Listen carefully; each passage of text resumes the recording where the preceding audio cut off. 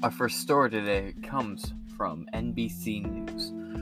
Kenosha braces for possible unrest after Rittenhouse verdict. Downtown business owners said they were ready to board up their stores and offices should protests turn into looting and violence, which, folks, I should not have to tell you this, is the most likely possible outcome, and as we go on through the articles I have laid out today, you'll see what I mean. This article is by Dion J. Hampton. Kenosha, Wisconsin. In the heart of downtown, small business owners were prepared for the worst, fearing protesters, crime, and vandalism may return regardless of the outcome in Kyle Rittenhouse's trial. As closing arguments got underway Monday, residents and business owners braced for a possible repeat of the August 2020 riots, when demonstrators took to the streets after a white police officer shot Jacob Blake and a black resident, leaving him partially paralyzed. Quote, "No matter which way the verdict goes, somebody is going to be upset," end quote, said Linda Postchow. Apology if I did not get your name right. Owner of a Summer's Garden,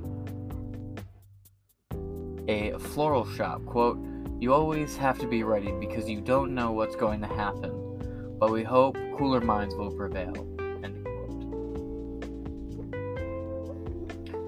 She was home last summer watching live surveillance videos as a protester broke her store windows and damaged the front door.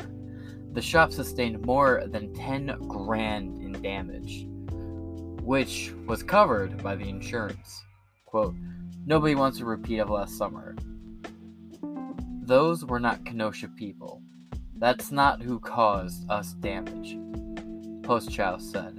Several businesses on the 6th Avenue between 56th and 57th Streets that were targeted by demonstrators were either closed or unoccupied Monday. Owners of open establishments said they were waiting to see what comes next. Bravery and stupidity tend to look a lot alike. For the same reasons, Gus Harris, owner of Flex and Burn Fitness Center, well, it's ironic that Burn is in the name of the business, said he plans to board up his gym like he did last summer of 2020. Quote, "Obviously, we're concerned. Definitely," he said. We have a Second Amendment in this country. I said when we were talking about the very beginning of this trial, I don't know what could happen, and I worry that something about this outcome could be what kicks off very hot conflict in the streets of this country. For a few days there, it looked like it might not. For just a few short days there, it looked like, okay, maybe this won't go horribly. Maybe we will get out of this with a fair jury, a fair verdict, and no rioting. Well, that's likely not how it's going to go down. We already have people fighting in the streets right now. So far, it's been minor things. Pushing, shoving, yelling, screaming, a couple things being thrown. Manageable chaos. I just worry with... worst case outcome, right? They come back, they say guilty on all charges. There's still a good chance people are going to riot. And that's the worst possible outcome. It's a horrible miscarriage of justice. And if that verdict came back, it would only be to try and prevent any sort of mob of violence. Best case scenario, right? Best case scenario, at least for Kyle, is it comes back completely innocent on all charges. That city will go up in flames.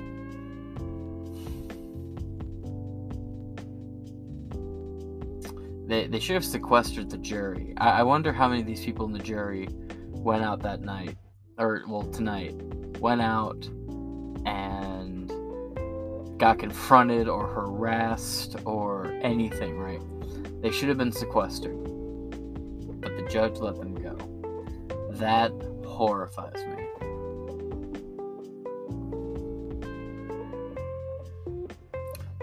I'm very worried that what you're going to see is you're going to see owners who saw what happened last summer.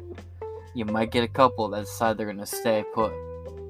And when rioting breaks out and more people either get killed or injured, it could get really bad. I worry that violence will spill over to other parts of this country.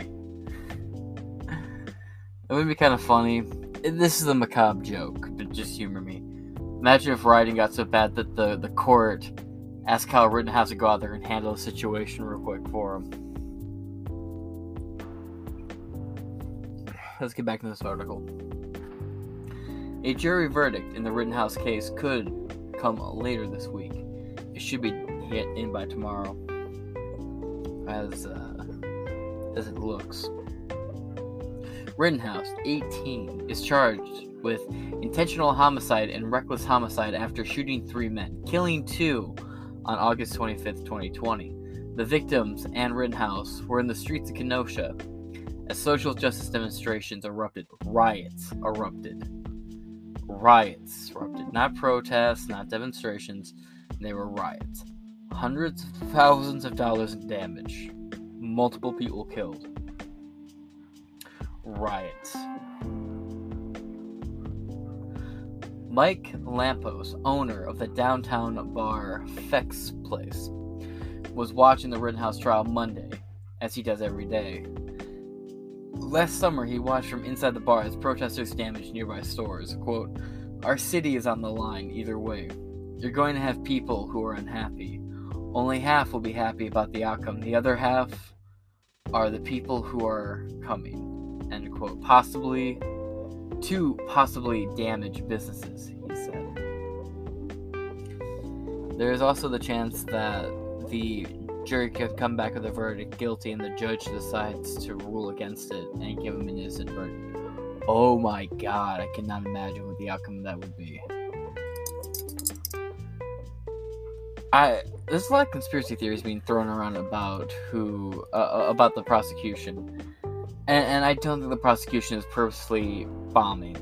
Not at all. What I think happened is he saw what happened in the Chauvin case and thought to himself, I have the entire arm of the mainstream media on my back.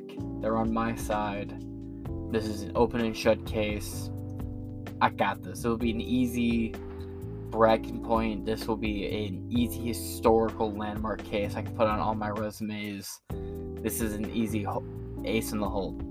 And then he signs up, gets involved, and realizes, oh no, this is not an open and shut easy case. But now he's locked in. He's already been publicly associated with this, so now he's just desperately winging it. I bet he's going to have a hard downward spiral when this is all said and done, regardless of which way the verdict goes. I'm not boarding up, quote, he continued.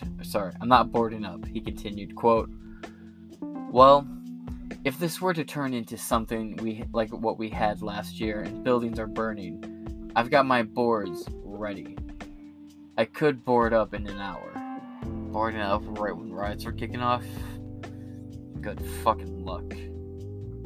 And this article calls these people has used the term protest and demonstrations, but not the word riot, while this bar owner said, multiple people who have been interviewed said, buildings were on fire, but they're still using terms like demonstration and protest in this article because they don't want to say rioters or rioting. Interesting.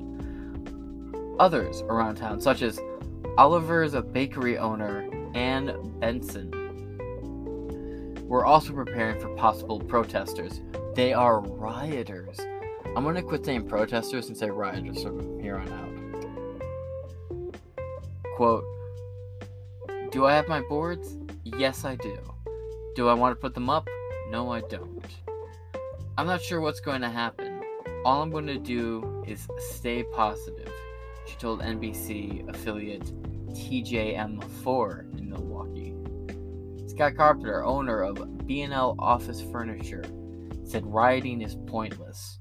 Quote, protesting is okay, but rioting and creating mass destruction to your town or an outsider coming into your town, it does not prove a single thing. It doesn't help, he told the station.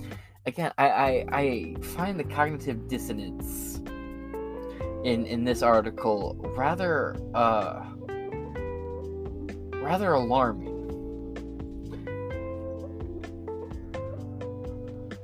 Because they say protesters, protesting at demonstrations, yet every interview with a person in Kenosha right now, they have said, yeah, cities burning, people being shot, riots in the street. The people of the city refer to these people as rioters and talk about how they came from outside the city, yet you want to keep defending them, NBC. You want to run cover for these violent, vicious mobs of human waste that travel from city to city on George Soros' dollar to burn mom and pop downs. George Soros' big brothers, his big Wall Street hedge fund friends and family who have money, things like Walmart and Starbucks, can just move on in while mom and pop are burned down by your mob to hire. Disgusting. But either way, that brings us to the end of the first article for today's episode, and that again is by Dion J. Hampton, NBC News. Kenosha braces for possible unrest after Rittenhouse ruled. And that is the headline for that article, and we move on now to the next one.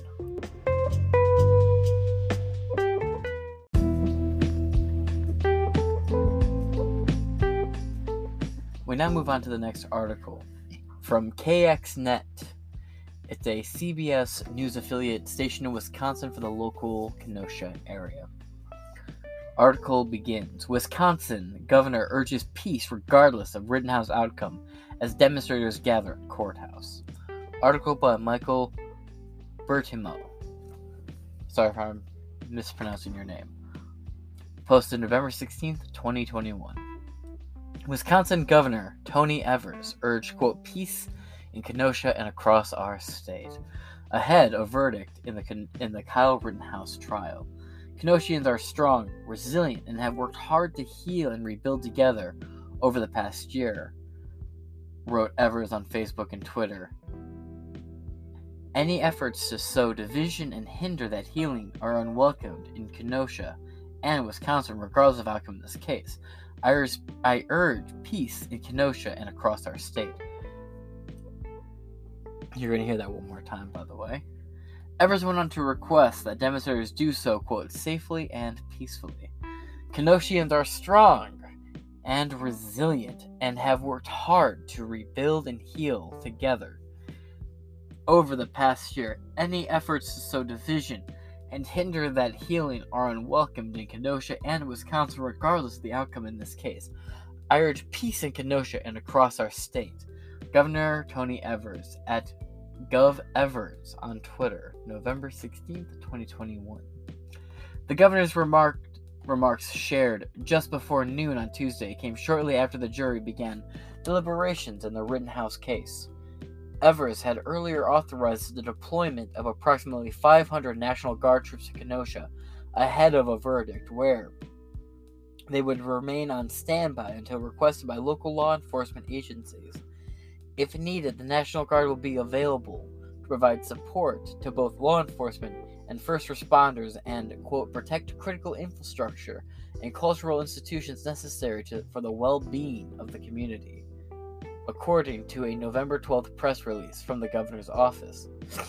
Kenosha's police and sheriff's departments, too, said on Tuesday they were preparing to, quote, ensure the safety of the community, and, quote, the Kenosha Police Department and the Kenosha County Sheriff's Department have been and will continue to monitor the Kyle Rittenhouse trial, reads the statement, which was shared to Kenosha City's website on Tuesday morning.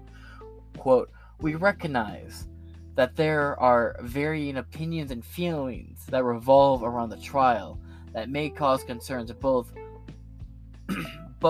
of our departments have dedicated staff working in conjunction with local, state, and federal law enforcement partners to ensure the safety of our communities, end quote. In an update posted to Facebook on Tuesday afternoon, police said, quote, police said they, quote, understand and recognize the anxiety generated by the trial, but did not feel it was necessary to issue any further guidance for residents. Quote, to date, we have no reason to facilitate road closures, enact curfews, or ask communities to modify their daily routines, police said. Pardon me, I have a dry throat right now.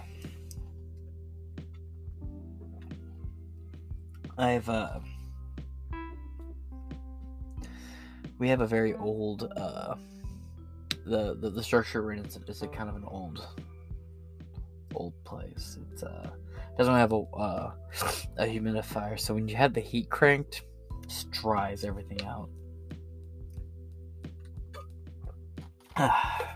Sorry about that, folks. I appreciate your patience.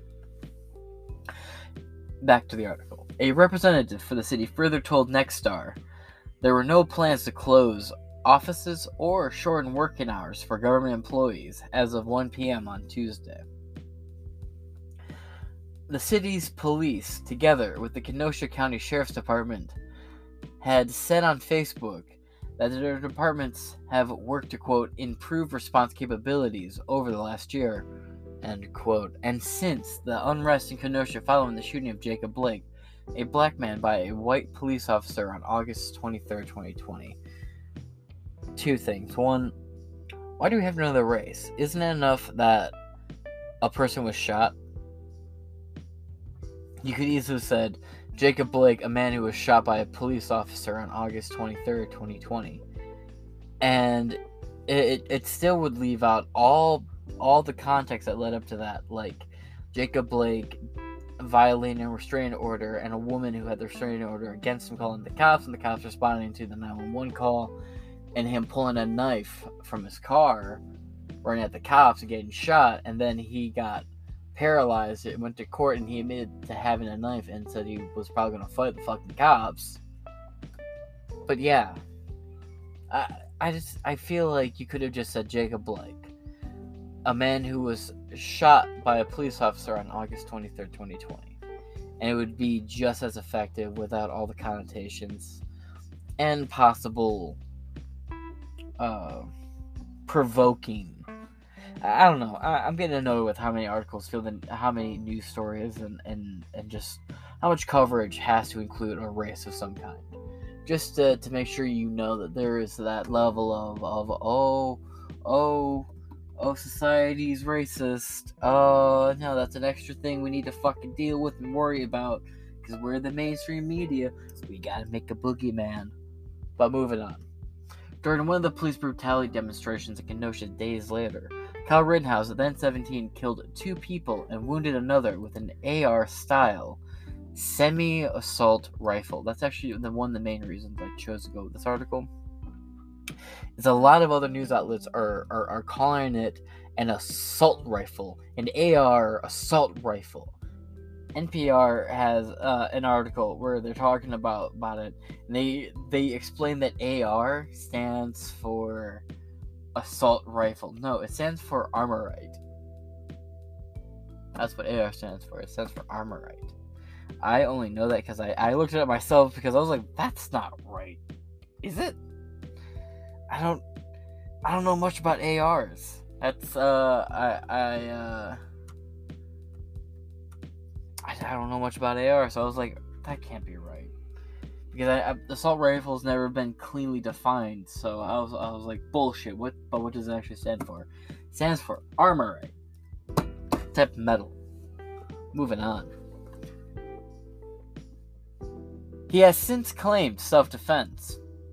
Rittenhouse, now 18, is facing multiple charges including first-degree intentional homicide and first-degree reckless homicide, and first-degree attempted intentional homicide.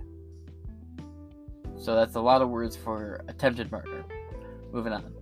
Among others, the charge of first-degree intentional homicide carries a mandatory life sentence. The judge dismissed one charge, a count of possession of a dangerous weapon by a person younger than 18 on Monday, which was a huge win in this case, by the way.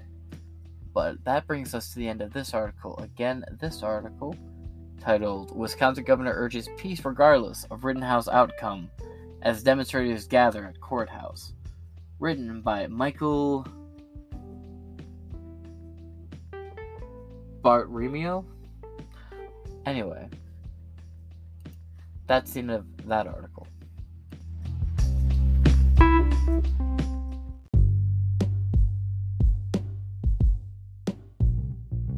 This article we go to now is from KenoshaNews.com.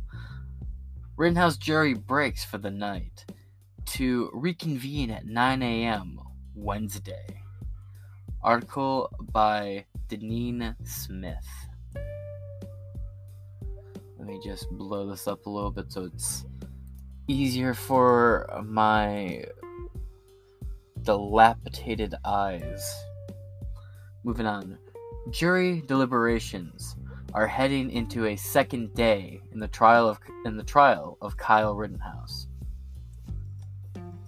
And jurors are expected to return to the Kenosha County Courthouse Wednesday morning. They should have been sequestered. I cannot say this enough. I am absolutely floored that they were not sequestered. They should not have been allowed to leave. How many of these people do you think are going to be threatened tonight? What do you think is good? There is, I guarantee you, at least one of them right now, as of the time of this recording, is being threatened, hounded, or harassed, if not all of them. Well, let's get through this article. Just after 9 a.m. Tuesday, a metal tumbler that is original to the 1920s era courtroom was placed on the defense table. It contained a small piece of paper with the numbers of each of the 18 jurors who have listened to the evidence throughout the trial that began November 1st. Quote, all of the jurors' numbers have been exhibited to the defendant, and he has put them in the tumbler.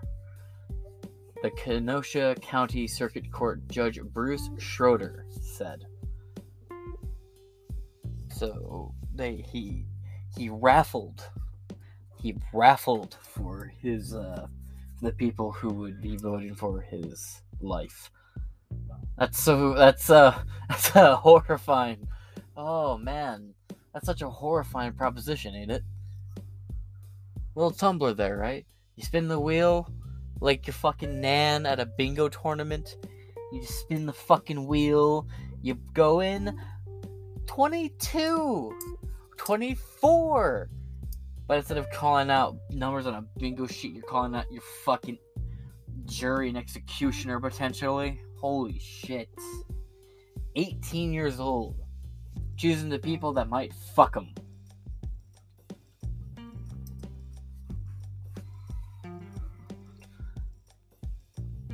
After the tumbler was turned, Rittenhouse pulled 6 of the papers from the inside. The jurors corresponding to those numbers were read and then dismissed from the jury as alternatives, or as alternates. My apologies. The 6, including 3 men and 3 women. Oh, well, it's pretty diverse, equal opportunity.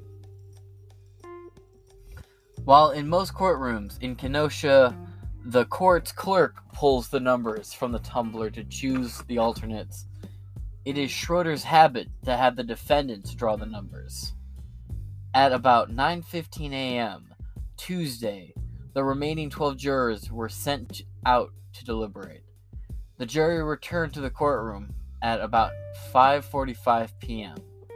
Tuesday, along with Rittenhouse, his defense attorneys, and prosecutor. Schroeder told the jurors he understood they wanted to retire for the evening.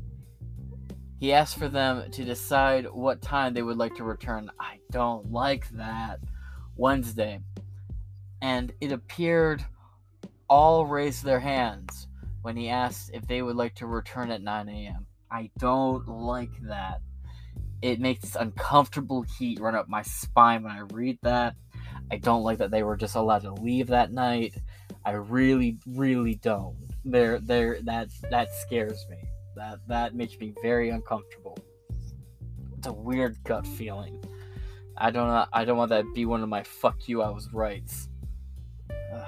By the way, this is news to me, and I'll get around to why this whole article right here is news to me. The jury that will decide the case is made up of 7 women and 5 men. 1 man who appears to be a person of color. Why do we know this? Why do we need to know this? We shouldn't even know that about we shouldn't know anything at all about any of the jury, period. Bottom line, no ifs, ands, or buts. We just shouldn't know about it. Let alone what fucking skin tone one of them might be. The only person of color among 18 jurors in the trial before 6 were dismissed as alternates is among the 12 left deliberating. I don't think that we even know that much. While alternate jurors are typically sent home once they are dismissed from the case. For the Rittenhouse trial, Schroeder is keeping them in the courthouse during deliberations. Okay. Whew. Okay, so they are being sequestered. I was told they weren't being sequestered. I'll explain why. I'm purposely letting my ignorance show here on how things went today. I'm saving it for the last article. The Rittenhouse trial, Schroeder is keeping them in the courthouse during deliberations. Although rare, it is possible that one of the alternates would have to rejoin the jury if one is deliberating jurors must be dismissed in an emergency. Materials requested is the next part of this. This is a nice size article. Materials requested. In the morning after they began deliberating, the jury asked to be provided with 11 copies of the first 6 pages of the 36-page jury instructions, so each juror could have their own set. Those first 6 pages included instructions explaining the legal standard for self-defense after 3 p.m. The jury asked for 11 copies of pages 7 through 36. Pages 7 through 36. The complex case will require jurors to come to a unanimous decision on the 5 charges. Many with lesser included charges, and each with a component that requires them to consider whether Rittenhouse was acting in self-defense. Rittenhouse, 18 years old, is charged with first-degree reckless homicide for the shooting death of Joseph Rosenbaum, a bald ginger pedophile who yelled, gee. What did he yell? Let me just...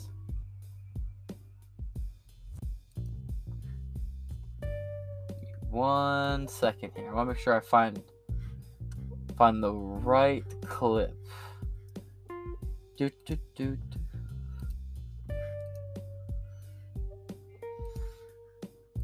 Oh, I found it. Rosenbaum, folks.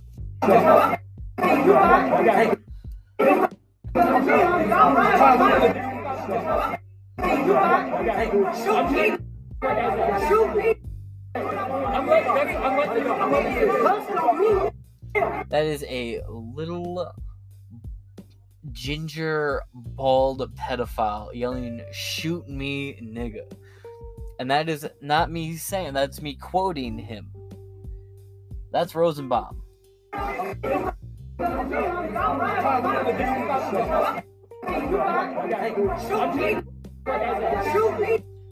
just repeatedly yelling that over and over and over.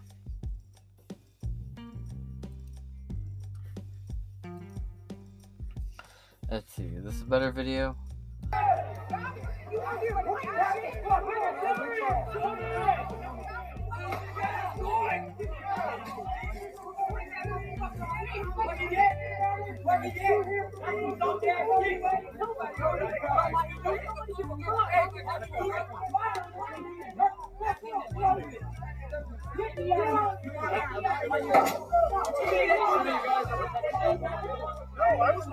Are you in the group?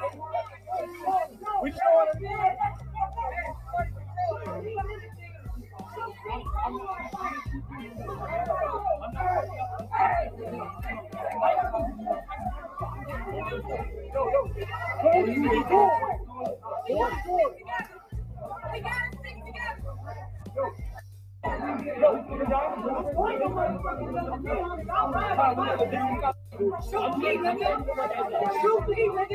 There you go.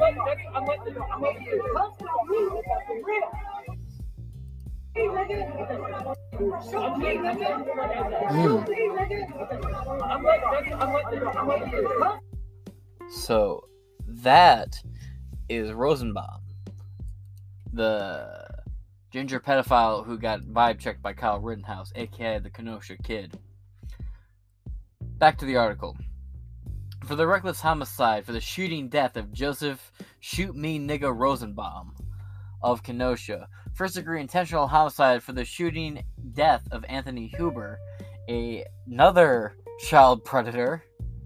All three of these men were violent criminals. Jesus. Anyway, the death of Anthony Huber of Silver Lake and attempted first degree intentional homicide for the shooting death of Gage Crosswitz, the guy who on trial said, yeah, I was chasing Kyle Rittenhouse with my skateboard and I got shot when I attacked him. Let me see if I can pull that up right here. Gage Grosswitz.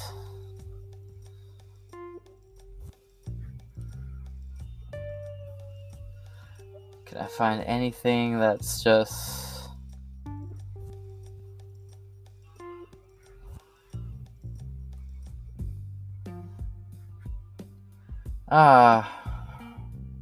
well, this should work.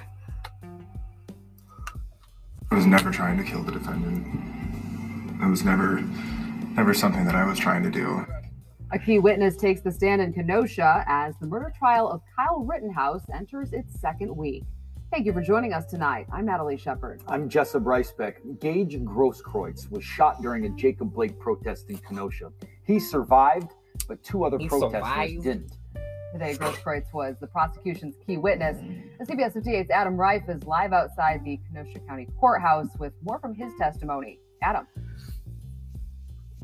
Natalie Jessup, good evening. Gage Grosskreutz was the most anticipated witness of the trial so far. He's the man who confronted Kyle Rittenhouse after the first shooting, was shot in the arm, and survived. Now, the state claimed that Grosskreutz did not pose a threat to Rittenhouse when he confronted him in the street, that he even had his hands up at one point. But he did have a pistol in one of those hands, and the defense proved that got Grosskreutz to admit that Rittenhouse did not fire at him until he lowered his hands and pointed the gun. It sounded like gunshots. Gage Grosskreutz heard the first shooting. It sounds like multiple gunshots. And shortly after, he became a part of the second shooting scene. You shot somebody? Who shot? Who shot? Eyewitness video from the scene shows as more people approached Kyle Rittenhouse, he was knocked to the ground. Grosskreutz was roughly 5 feet away with his Glock pistol in his right hand and his cell phone in his left. At first, his hands were raised. What was going through your mind at this particular moment?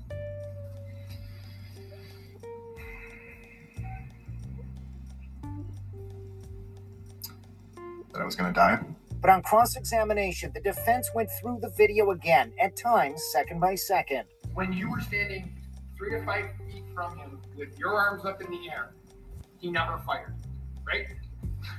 Correct. It wasn't until you pointed your gun at him, advanced on him, with your gun, now your hands down, pointed at him, that he fired, right? Correct. Last month, Grosskreutz filed a $10 million lawsuit for damage he suffered in the shooting. What kind of damage did that do?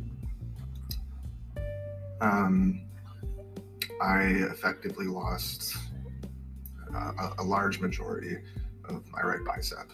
But the defense asked if it could impact his testimony. So if he's convicted, if Mr. Rittenhouse is convicted, your chance of getting $10 million is better, right? I'm not entirely sure how that plays out. The state's last witness of the day was the lead detective in the case. And again, the defense honed in on Rittenhouse's state of mind.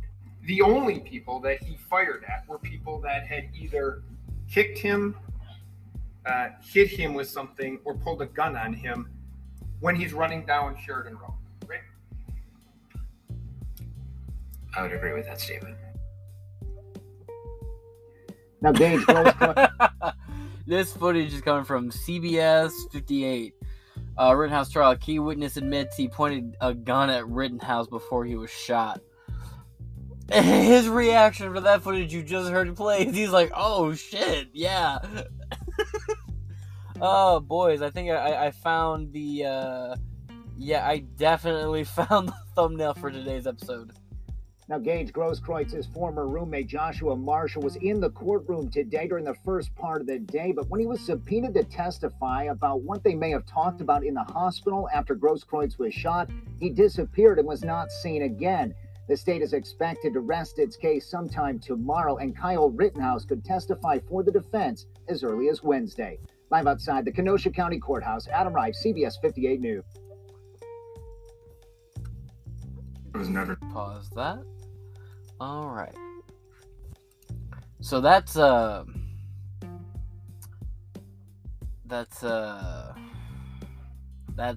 Gage Grosskreutz of Milwaukee. I want to give some context and background to who some of these people are, and this is a story with a lot of moving parts, a lot of interesting characters. By the way, on this podcast, I made a joke about the prosecutor looking like Littlefinger from Game of Thrones, and then 3 days later, I saw that meme everywhere. And not to toot my own horn or anything, but I want some credit. Back into the article. The shootings took place on August 25th of 2020. During the unrest that broke out in Kenosha following the police shooting of Jacob Blake on August 23rd, 2020, Rittenhouse is also charged with 2 counts of recklessly endangering safety. One for the shooting at an unidentified man the defense has been referring to as, quote, jump kick man. Yeah, so I'll refer to the part of that footage where he said the only people who were shot at was throwing things, kicking him, or pulling a gun on him. Well, jump kick man. Can I read that comic book series? One Punch Man and his new sidekick, Jump Kick Man? I'd watch that all day, every day. And another for shooting in the direction of Richie McGinnis, a journalist with the Daily Caller news website, when Rittenhouse shot Rosenbaum. A charge of possession of a dangerous weapon by a minor was dismissed by Schroeder on Monday. After we get through this article, I will play you the Richard McGinnis testimony. It does not go in favor of the state at all. Lesser charge options.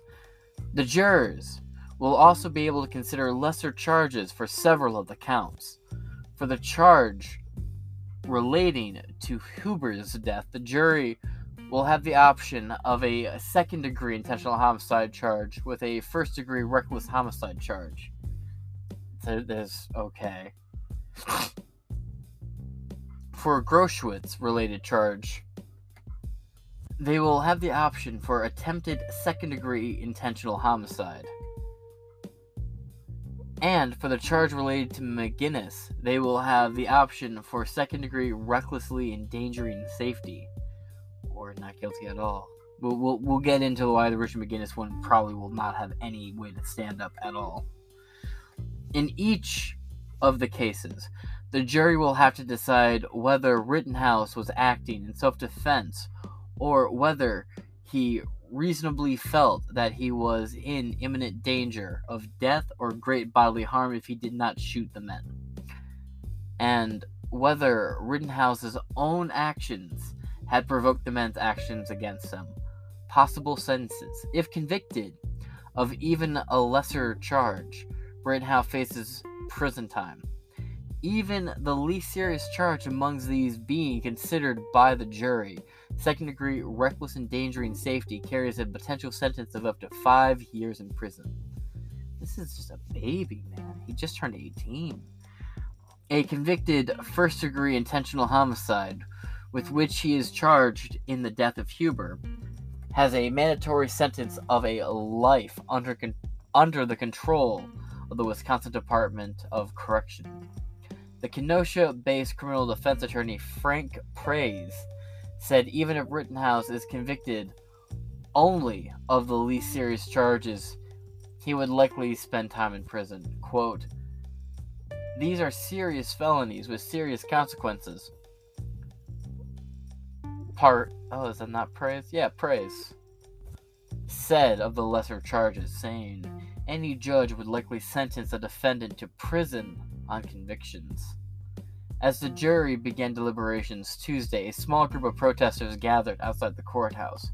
Protests continued throughout the day, with both supporters and detractors of Rittenhouse gathered on the courthouse steps. And that is the end of this article. Again, this is from Kenosha News. And this article is titled, "Rittenhouse Jury Breaks for the Night to Reconvene at 9 a.m. Wednesday," by Deneen Smith. Now, with some excitement, we move on to the next article. But before we get into that article, we have to go now to a word from our sponsors. Join me at Donald Trump's House of Wings. Trump, you know our wings will make you happy. Trumpy, you know our wings will fill you up. Trump, if you want a place with awesome chicken wings, yeah, Donald Trump's House of Wings.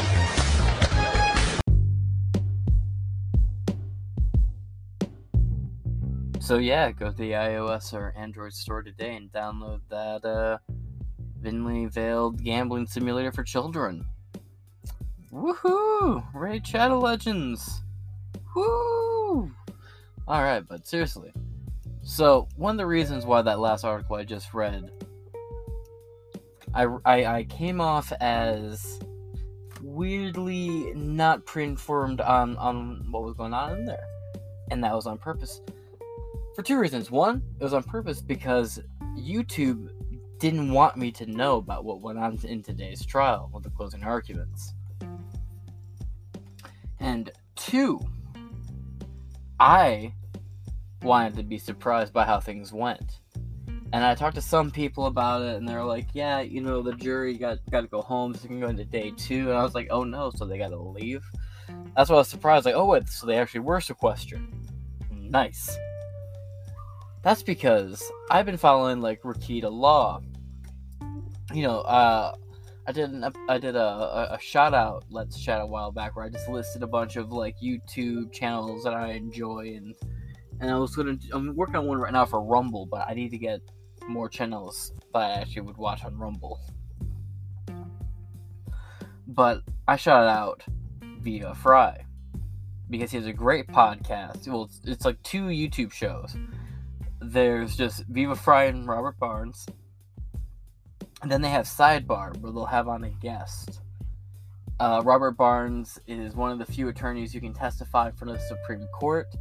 Viva Fry is a Montreal litigator who's also ran for I don't remember what it was, but he ran for a political office in his area.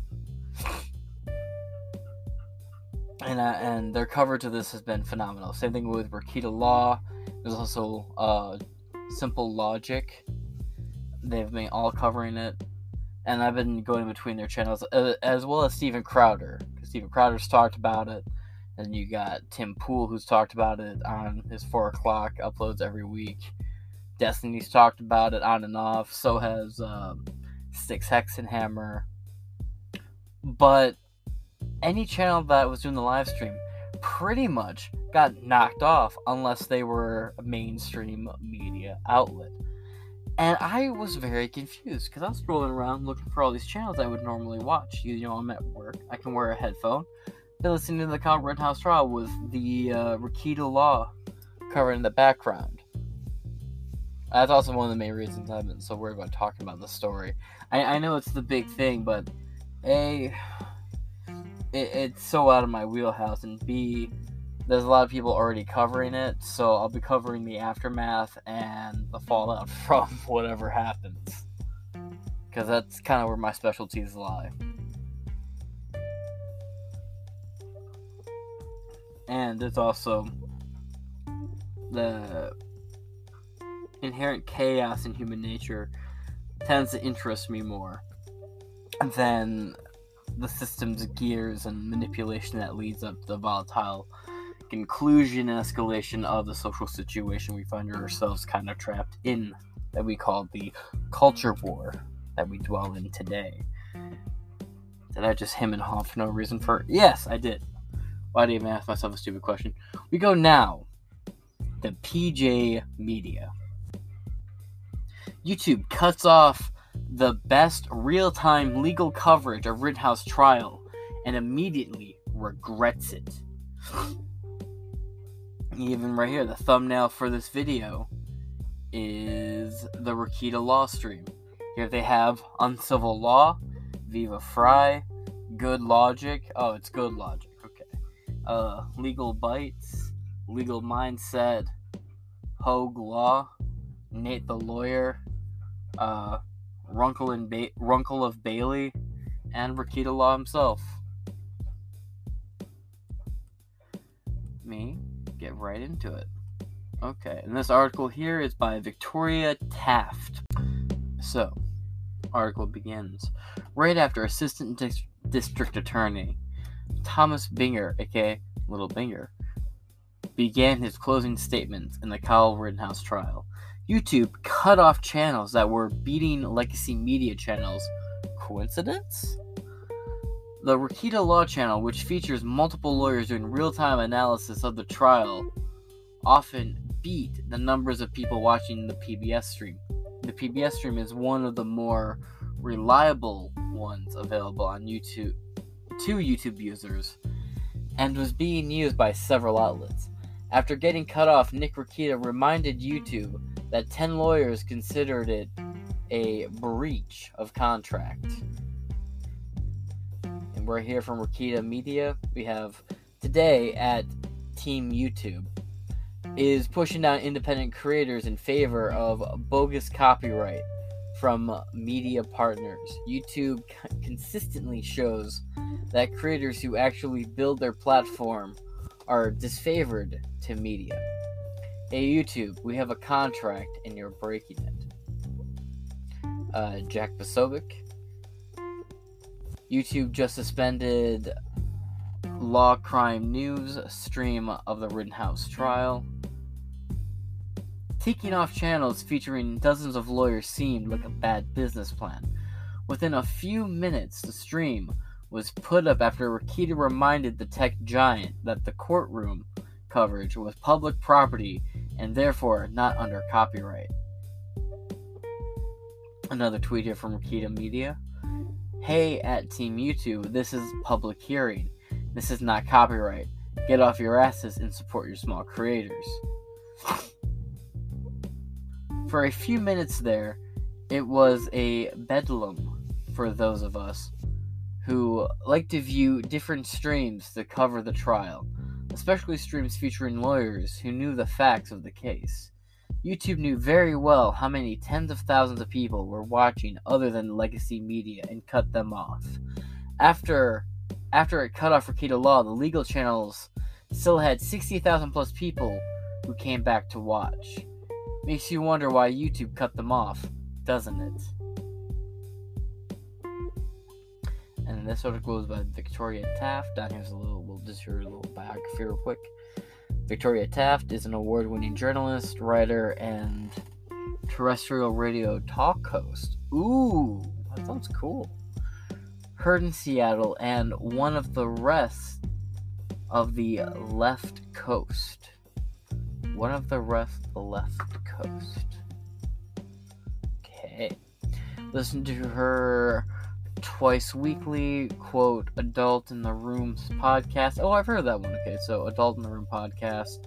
Find her at victoriataft.com, Parler, MeWe, Minds Locals, Twitter, and Facebook.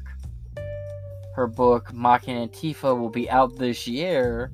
For immediate inquiries, write Victoria at victoriataft.com. Ooh, I gotta get this book. But that brings us to the end of this particular article.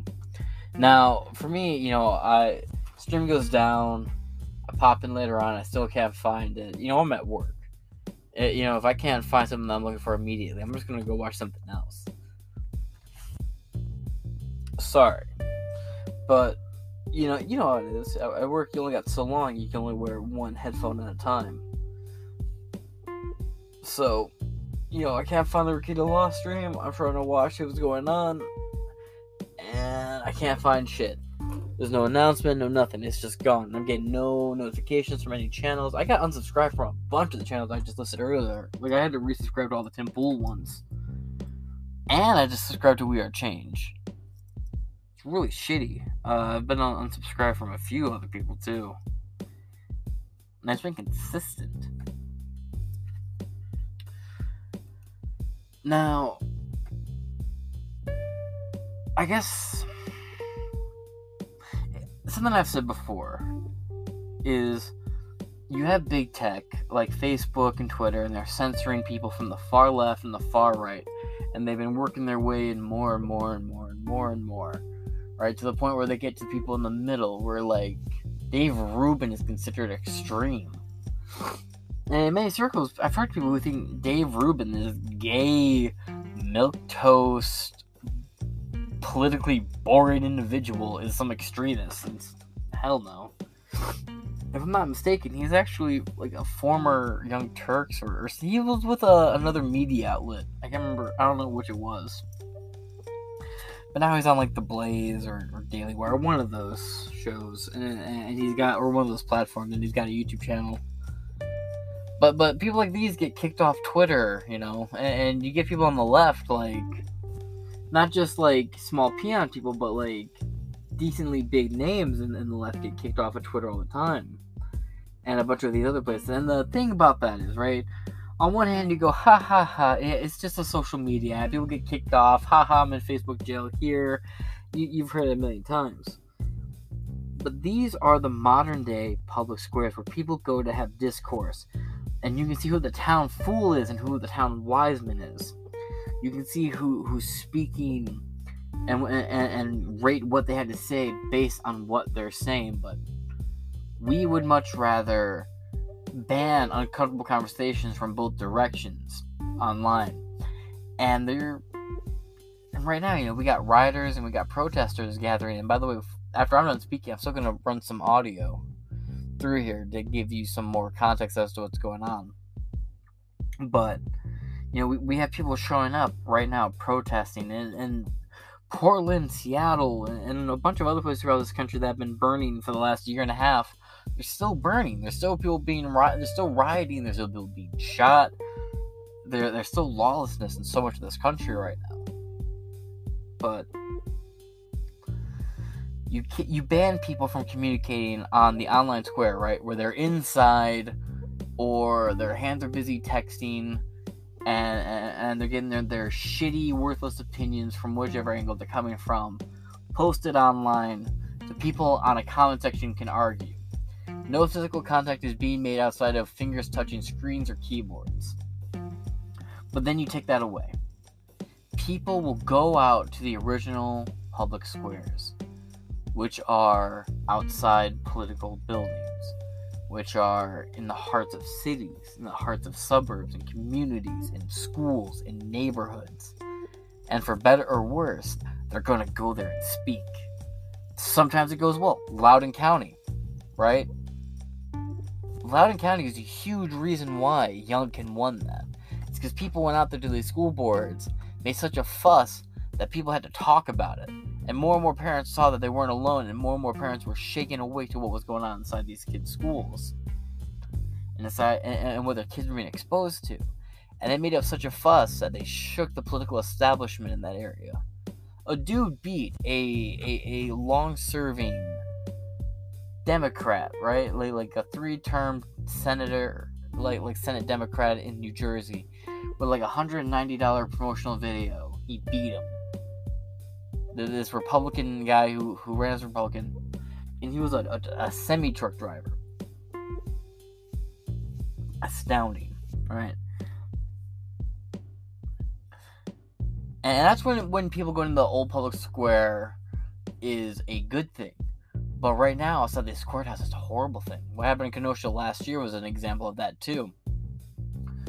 People will go out and they will get their voices heard, one way or another. Not a lot of people are happy just sitting back and letting themselves be silenced. And you have to wonder what's going to happen. Right now, it's not so much that Kyle Rittenhouse is on trial. Your right to self-defense is on trial. Your right in the Second Amendment are on trial right now. Kyle Rittenhouse is just the avatar that all these major legal precedent setting motions are and momentum is trapped behind. Is the avatar of Kyle Rittenhouse. And it's unfortunate. This kid saw a community on fire with no one defending it, and he wanted to step out and do something to protect a community. He worked in this community. He lived like 25 minutes away. And there's so much misinformation being published about this. And then you had the fucking prosecutor point a gun with his finger on he had the AR, right? He pointed it at the jury with his fingers on the trigger. Like, suddenly and sharply, like, just jerked that bitch up and pointed it at the jury. The Avalon Bee wrote a hilarious article about it.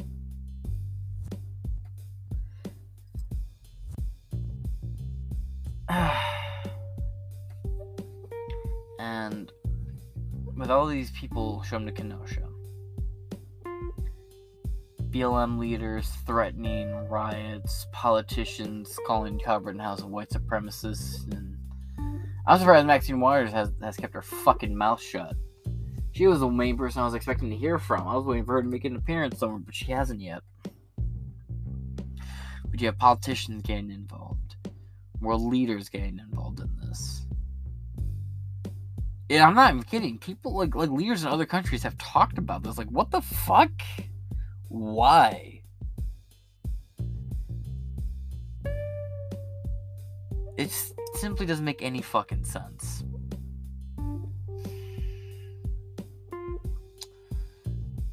Then again, nothing really has. We're all so worked up over some shit that could have been resolved a long time ago. And it used to be funny to talk about the culture war, the left and the right, the feminists, the SJWs, Antifa, Proud Boys, blue-haired feminists, feminazis, cis male, like these culture war terms.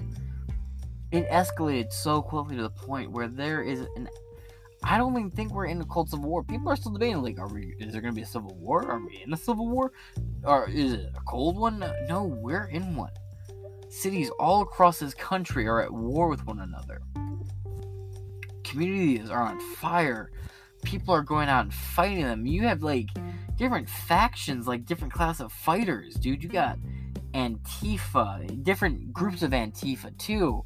And these different groups of Antifa work differently than the other groups. Like you have Portland, Oregon. You have like the Seattle faction. Like they're all different, right? And then you got the Boogaloo Boys, who are like anarchists who just work with fucking anybody. And then you got the Proud Boys, and I don't even know if they're still relevant anymore. But for a while, they would just show up to try and put out fires and shit, and then they got wrapped up in just causing mayhem as well. You got BLM, and they're like the media fucking poster child to like justify what the left's doing, like the left activist groups. You have factions. You have people moving out of cities to other states to make them redder or bluer. People from the left are moving to left states, and people from the right are moving to right states. Cities are crumbling as their population flees. Inflation's through the roof, man. And then you have this trial right here. It's all a big fucking powder keg. And if it's not this trial, it's going to be something else down the road. I think Kyle Rittenhouse should fully walk on all charges. I think he should be completely scot-free. It's never going to happen. I'll be wildly surprised if it does. But everything's here. The country's unhappy. Balkanization's happening. When people are polled, they talk about how Joe Biden is incompetent. But people from the left and right have wildly different ideas on what the American dream is and what the approach to that is.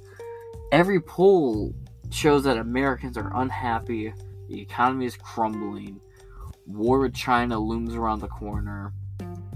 Americans are horrified. You have Antifa, left-wing and right-wing groups clashing with one another in the streets. And people are outside of a courthouse getting ready to start burning and fighting and making Kenosha burn again.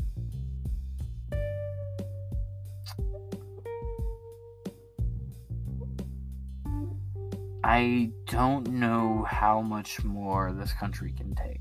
The people who haven't really followed what's going on with the Kyle Rittenhouse case and the groups and the hive stirred up around it.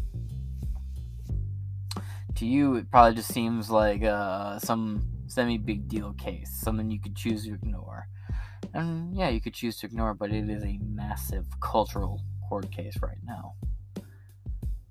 This is the current case of the century, right here.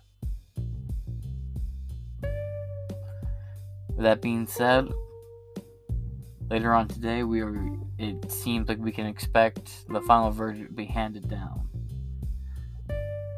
Fingers crossed it's a fair verdict, but I guess we'll meet back here for an 8 a.m.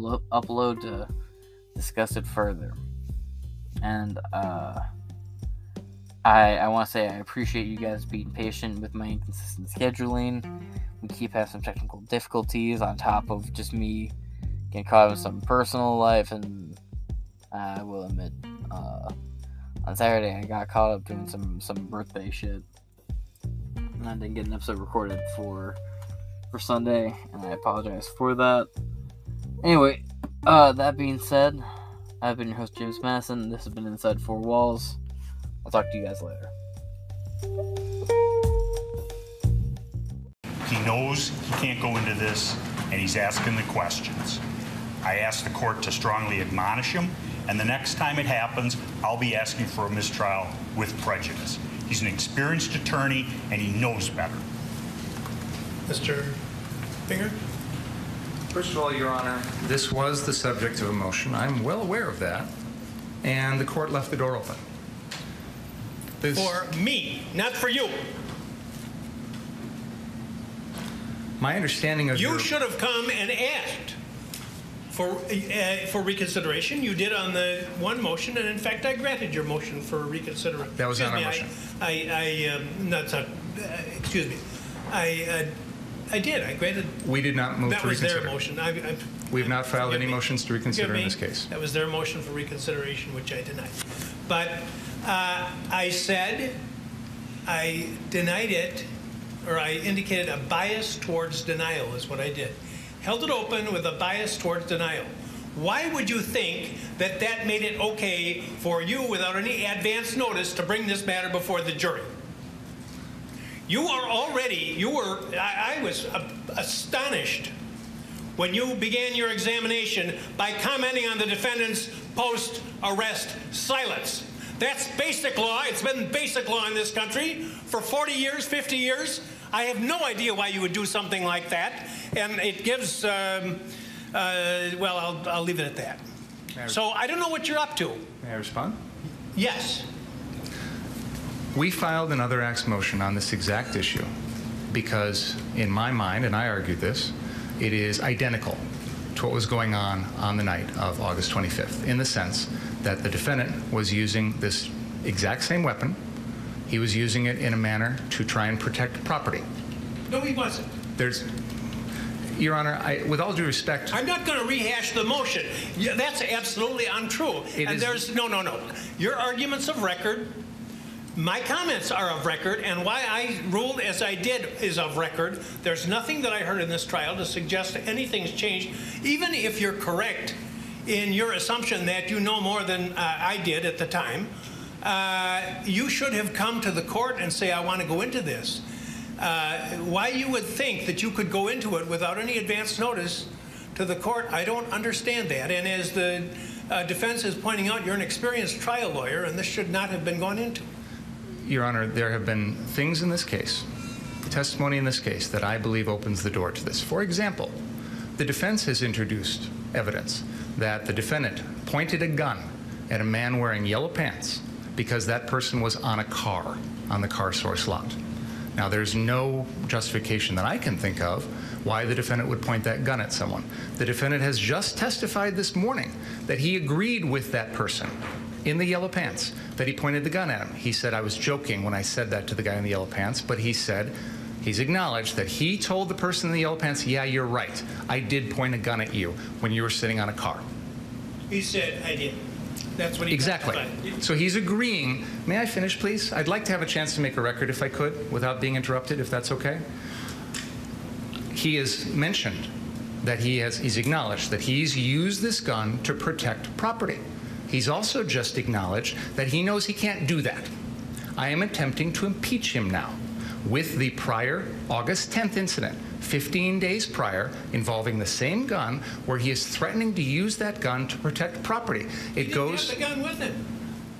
Your Honor, he is saying he wished he did so he could shoot people. You know, there's a lot of difference between commenting about something when you haven't got a gun and threatening someone when you do. You know, it's interesting, Your Honor, because the entire defense theory in this case is Joseph Rosenbaum, who was unarmed. I want you to tell me what the defense theory of the case is. I want. May I respond to what you just said, Your Honor? I'd like to respond to what you just said. Slow down, please. I apologize, Madam Court Reporter, but I'd like to try and make a record without anyone interrupting me, if that's okay.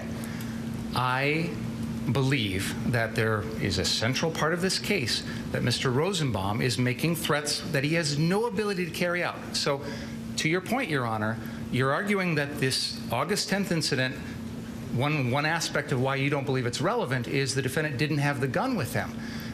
This case is about someone who didn't have a weapon, and yet the jury is being told because of those threats, that means the defendant has to defend himself. So, with all due respect, Your Honor, mere verbal threats have already been shown to this jury and used as a basis for someone's subsequent actions.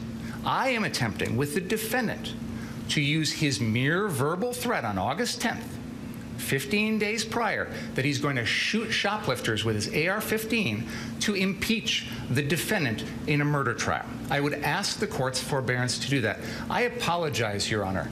You're right. I probably should have brought this to your attention earlier. I may have misunderstood your ruling because I thought your ruling was if the evidence in this case made that more relevant, you would admit it or at least consider it an admittance.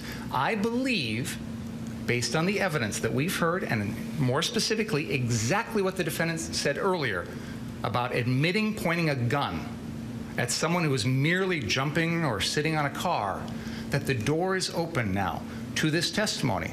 And I continue to believe that his state of mind, his intent, his belief as to self-defense is the core of this case. That was the basis for my motion. You were strongly inclined against it. I understand that. But now we're in the middle of trial, and there's been a lot of evidence that's come in that I think makes this relevant. So I'm attempting to impeach the defendant on his beliefs. I believe I'm entitled to impeach the defendant on his beliefs and on his statements. I'm going to interrupt you now because you're talking about his beliefs. I think that's what they call... His statements too, Your Honor. Because he just said, can't use deadly force, can't threaten to use deadly force to protect property. So now I'm impeaching him on that. Your Honor, the court has seen no reason to change its ruling. And just so this record is clear, in spite of the lengthy statement by Mr. Binger, before we started today, the court specifically stated in Mr. Binger's presence, there's been nothing to have me change any of my rulings. There have been numerous occasions during this trial where they've opened the door. The one time when they're going into Mr. Rosenbaum's the reason he doesn't like guns, and I said something, I whispered in Mr. Krause's ear, it's because of the prior convictions. Please stop, and he did.